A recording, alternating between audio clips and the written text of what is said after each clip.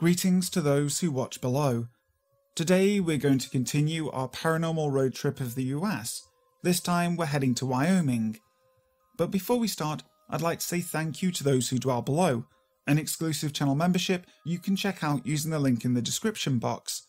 So thank you to Steffi Ray, Lisa Watts, Lefty Kim, M.A. Way, Julie B, Jess Black Curtin, Christina Groves, Chris BLK Chris, Kenopsia, Tegan S, Tesos Karamaris, and LT Punisher 666.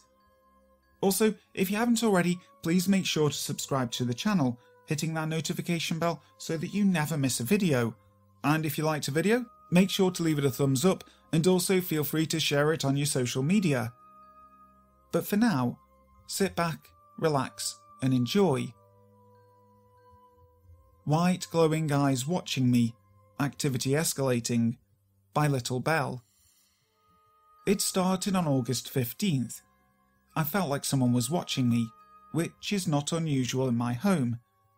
It is active with a very specific spirit, who I believe used to be an owner of the house, and is very particular of how he likes things arranged, and moves about the house without malice or intent. The new spirit, or spirits, is different. At first it was just a glimpse of white eyes peeking through the window. The following morning I measured, and they would have had to be 5 feet for their eyes to line up with the edge of the window. I checked for footprints and any sign of disturbance, as they would have had to be standing in my garden. On the evening of the 16th, my dog went and sat in the window and stared at these eyes for about 30 seconds, before they blinked a few times and went away. This pattern followed for a few nights, at different times in the evening, in different windows. Every time I locked eyes with one, I felt overwhelming sorrow and sympathy. This happened for a few nights. The evening of the 18th, I took some photos in my bedroom because I felt like I was being watched. I caught a photo of these eyes standing at about 3 or 4 foot right inside my doorway. I didn't feel threatened, but more confused on how or why they had moved into my home. The next morning, on the 19th, I spoke to a friend about it as I had captured photos. She was very pessimistic about what this spirit could be and expressed her concern. She thinks the eyes are too far apart to be human. She thinks it's an animal spirit, but cannot explain the height. The evening of the 19th, there were 2 sets of eyes outside my window, and another set in the spare bedroom at 3 foot, looking at me, making 3 visible pairs of eyes at this one time. I smudged the house this morning, hoping to push them outside. At 10 p.m. when I came to write this down and ask if anyone has had similar experiences, there are 5 pairs of eyes visible at one time, 1 pair inside the kitchen and 4 in the windows. I'm not yet frightened by them, but confused on why their activity grew exponentially over the course of 5 days. I have tried to contact them and speak to them and ask them what is wrong, and they just continue to stare and blink. They never stay more than 45 seconds or a minute. I only see them once an evening, excluding the pair I saw in my bedroom. The San Pedro Mummy. For generations, medicine men of the Crow, Shoshone, and Arapaho tribes have told stories of a mythical race of supernatural beings that performed feats of amazing physical strength. According to legend, the beings stood less than 2 feet high. For more than a century, the story of the little people was just a tall tale to the pioneers. In October 1932, amateur gold prospectors Cecil Main and Frank Carr were exploring the San Pedro Mountains in Wyoming when they found an unusual mummified figure in a cave. It was 6 inches high and in a sitting position. It had a flattened skull and brown skin, with wisps of grey hair coming from the back of the head. They believed that it may have been part of the race of little people.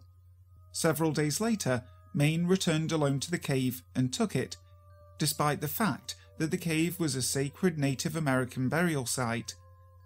The discovery made headline news in the area. Some Wyoming residents believed that one of the Native American tribes had previously placed it within the cave. Maine did not seem to care what the mummy was. He was just interested in selling it. He soon found a buyer, insurance salesman Homer Sherrill. In 1934, he purchased it for $25 and then took it on the road.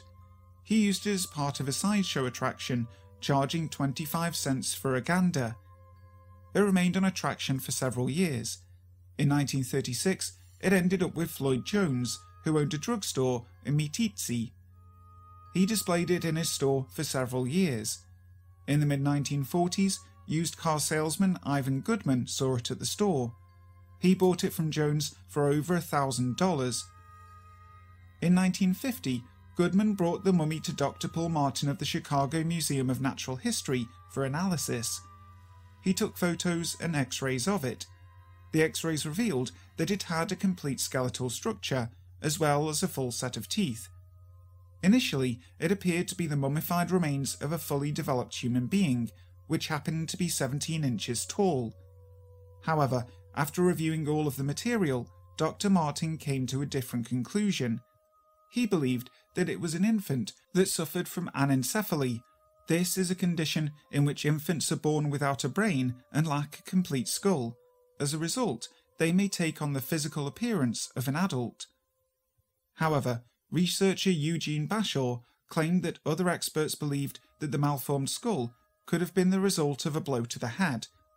According to one expert, there were pieces of skull in the scalp that were hanging down, as if it were beat down as a result of trauma. Bashaw further claimed that the scientists he spoke with believed that the mummy had other adult characteristics. He noted that it had a full prominent set of teeth, while an infant would have 2 sets of undeveloped teeth in the jaw. However, anthropologist George Gill stated that the experts he talked to believed that it was an anencephalic infant.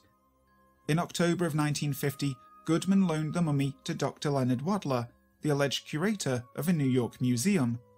Goodman believed that he could make a great amount of money if Wadler could prove it was a North American relative of the Pygmies, a race of people in Africa and Asia who stand 4 to 5 feet tall in height. However, Goodman died of a sudden stroke a short time later. Wadler kept the money, and some have speculated that Wadler was not a doctor and was actually a con artist. To date, no one is quite sure what the mummy is or what has happened to it. It was last seen in Florida with Wadler in 1975 and has never been relocated. Gill hopes that it can be found so that it can be analysed using modern scientific techniques such as DNA analysis and carbon dating. Native Americans, meanwhile, hope that it can be recovered for its spiritual value. In their view, the sacred burial site was disturbed. Ultimately, they would like to return it to an appropriate resting place. Hush by Sarah Bell. I'm sure we've all realised in our lifetime that when you're alone, everything seems more scary, and things that normally wouldn't happen, happen. This story takes place a little over, well, it started like 4 or 5 years ago, I suppose, and hasn't stopped since. Let's start with saying that my first love had moved, but was on a trip back to Wyoming to see me when he was killed in a car accident in Phoenix, Arizona. We had gotten into a fight the night before, and I told him not to bother coming anymore. But being as hard-headed as he was, he came anyway. I don't understand, because he always swore a seatbelt, but for whatever reason, he didn't have it on that morning. He was 17 at the time. I got a phone call the next morning from his mother, and I was devastated. For those of you who know the pain of a loved one lost, I'm sorry. For those of you that don't know, I pray you never have to find out. About 3 months after the incident, I'd start waking up gasping for breath. If you've ever had that feeling where you wake up suddenly, usually at 3 a.m, well, for me at least, you have that terrible feeling in your body like something just awful is near you. You're terrified to move or hardly even breathe. Eyes finally open, adjusting to the dark, I'd see nothing. I was so scared, I just wanted to cry, and once I think I did start crying. Then the feeling would automatically shrink, and I'd notice a figure in the corner of my room. I thought if anyone was in the house, it'd be best to warn everyone by a scream rather than sit there silently. I quickly turned on my bedside lamp and turned back to where the figure had been, to find nobody there. I thought I'd lost my marbles. This went on for the next 2 years, but eventually, somewhere along in those 2 years, I got used to it. The figure would never harm me, and just seemed to make the bad feeling in my room go away. So I figured it was my sweetheart, or a guardian angel just watching over me. At least that's what I like to believe, to keep what was left of my sanity. Well, shortly after my 16th birthday, things changed. A couple of friends and I had decided to go on an adventure out to the Chinese tunnels. The Chinese tunnels are an urban legend of haunted railroad tracks right outside Evanston, Wyoming. Long story short, the Chinese workers were used to build the tunnels, and when they died, they were buried within the walls. If you go there at night, you can hear crying, whispers, and occasionally even see shadows walking around. We had gone there tons of times, and we'd tell scary stories before we'd go in to get an even better scare. Of course, we'd see things and hear voices, but nothing real bad ever happened, until my friends bought in a video camera. We were taunting whatever was in there. "Show yourself, and I don't believe in ghosts," and finally, "Come get me," and taking pictures of the walls. And down the way, shadows were lighting up with every flash of the camera. Meanwhile, I'm looking like a goober yelling, "They don't mean it, they're just trying to scare themselves, please don't take it the wrong way." When suddenly, at the other end of the tunnel, I see something running towards us. The idiots turn and start recording, and I take off running out to the truck. Not even 30 seconds later, they come running to the truck as well. Then we tore out of there. We get back to my house and look through the pictures, finding nothing but a bunch of dust floating around. No floating spirits, no red eyes, no sharp teeth. But then we watch the video. You can hear the occasional curse of one of my friends as they realise what we were looking at, and then too much shaking to realise what's going on. But we paused the video at just the right time to see a dark, humanly disfigured shadow in the distance, which was what had chased us. Along with even stopping to film the horror we just witnessed, the idiots also deleted our proof. And for whatever reason, whatever had chased us in the tunnels, even after I apologised, followed me home. That night, while going to bed, a frame fell off my wall. I jumped up, and on my way to get the frame, my bed started shaking. I screamed and heard a groan, and then all movement stopped. Tears in my eyes, I looked around the room to find nothing out of the ordinary other than a broken frame. My mum came into the room alarmed, and I told her the ghosts were redecorating. At last, when I got the guts to turn off the light and lay down, I heard footsteps down the hallway. Now, my house is carpeted, so in order for me to hear footsteps, they'd have to be all but stomping. Whatever was coming was not happy. I cringed whenever whatever it was should have shown up in my doorway, but it never did. The footsteps stopped, and I felt like it was staring at me, and the fear in my body was so great that it hurt. The awful feeling rose, and I couldn't move. And then the footsteps turned and left. With every step it got quieter, and the evil disappeared. To this day, I swear I saw my guardian angel appear in the corner of my room, like he always does. But that time, he whispered something, very quietly, very calmly, and very sweetly. Hush. The Devil's Tower. While not haunted, I couldn't visit Wyoming without heading to the Devil's Tower, due to its importance and the fact that it was featured in Close Encounters of the Third Kind. According to the Native American tribes of the Kiowa and Lakota, a group of girls went out to play and were spotted by several giant bears, who began to chase them. In an effort to escape the bears, the girls climbed atop a rock, fell to their knees, and prayed to the Great Spirit to save them. Hearing their prayers, the Great Spirit made the rock rise from the ground toward the heavens so that the bears could not reach the girls. The bears, in an effort to climb the rock, left deep claw marks in the sides, which had become too steep to climb. Those are the marks which appear today on the sides of the Devil's Tower. When the girls reached the sky, they were turned into the stars of the Pleiades. Another version tells that two Sioux boys wandered far from their village when Mato the bear, a huge creature that had claws the size of teepee poles, spotted them and wanted to eat them for breakfast. He was almost upon them when the boys prayed to Wakantanka the Creator to help them. They rose up on a huge rock, while Mato tried to get up from every side, leaving huge scratch marks as he did. Finally, he sauntered off, disappointed and discouraged. The bear came to rest east of the Black Hills at what is now Bear Butte. Wanblee the eagle helped the boys off the rock and back to their village. A painting depicting this legend by artist Herbert A. Collins hangs over the fireplace in the Visitors Centre at Devil's Tower. In the Cheyenne version of the story, the giant bear pursues the girls and kills most of them. Two sisters escape back to their home with the bear still tracking them. They tell two boys that the bear can only be killed with an arrow shot through the underside of its foot. The boys have the sisters lead the bear to Devil's Tower and trick it into thinking they have climbed the rock. The boys attempt to shoot the bear through the foot while it repeatedly attempts to climb up and slides back down, leaving more claw marks each time. The bear was finally scared off when an arrow came very close to its left foot. This last arrow continued to go up into the sky and never came down. Wooden Leg, a northern Cheyenne, related another legend told to him by an old man as they were travelling together past the Devil's Tower around 1866 to 68. A Native American man decided to sleep at the base of Bear Lodge next to a buffalo head.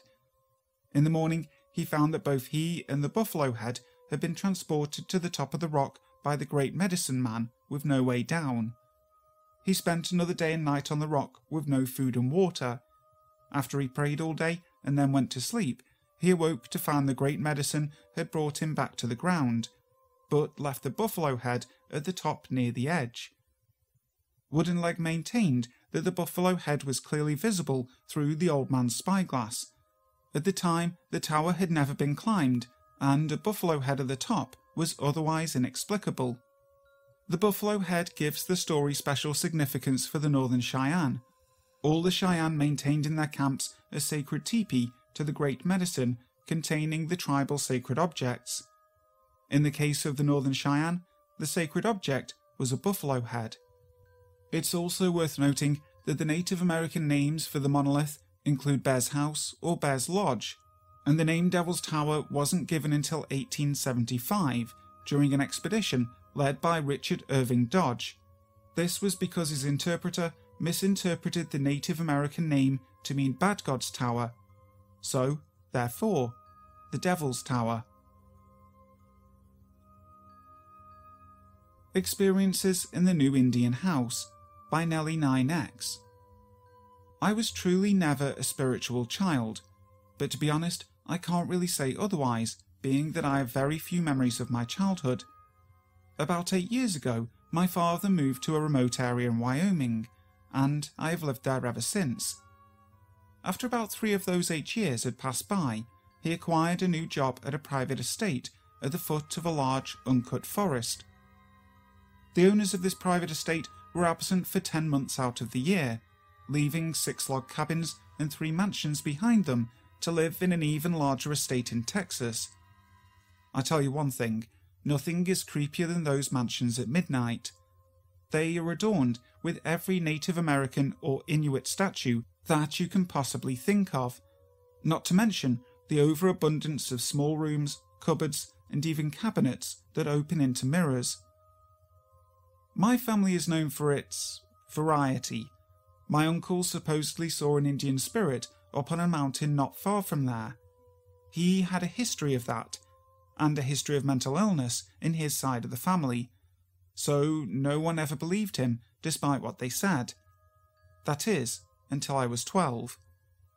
My father let us play in the mansions when the masters were to be gone for a long time, and he trusted me with being careful of all the expensive paintings and some dull weapons. I was a kid, and kids do tend to make imaginary friends.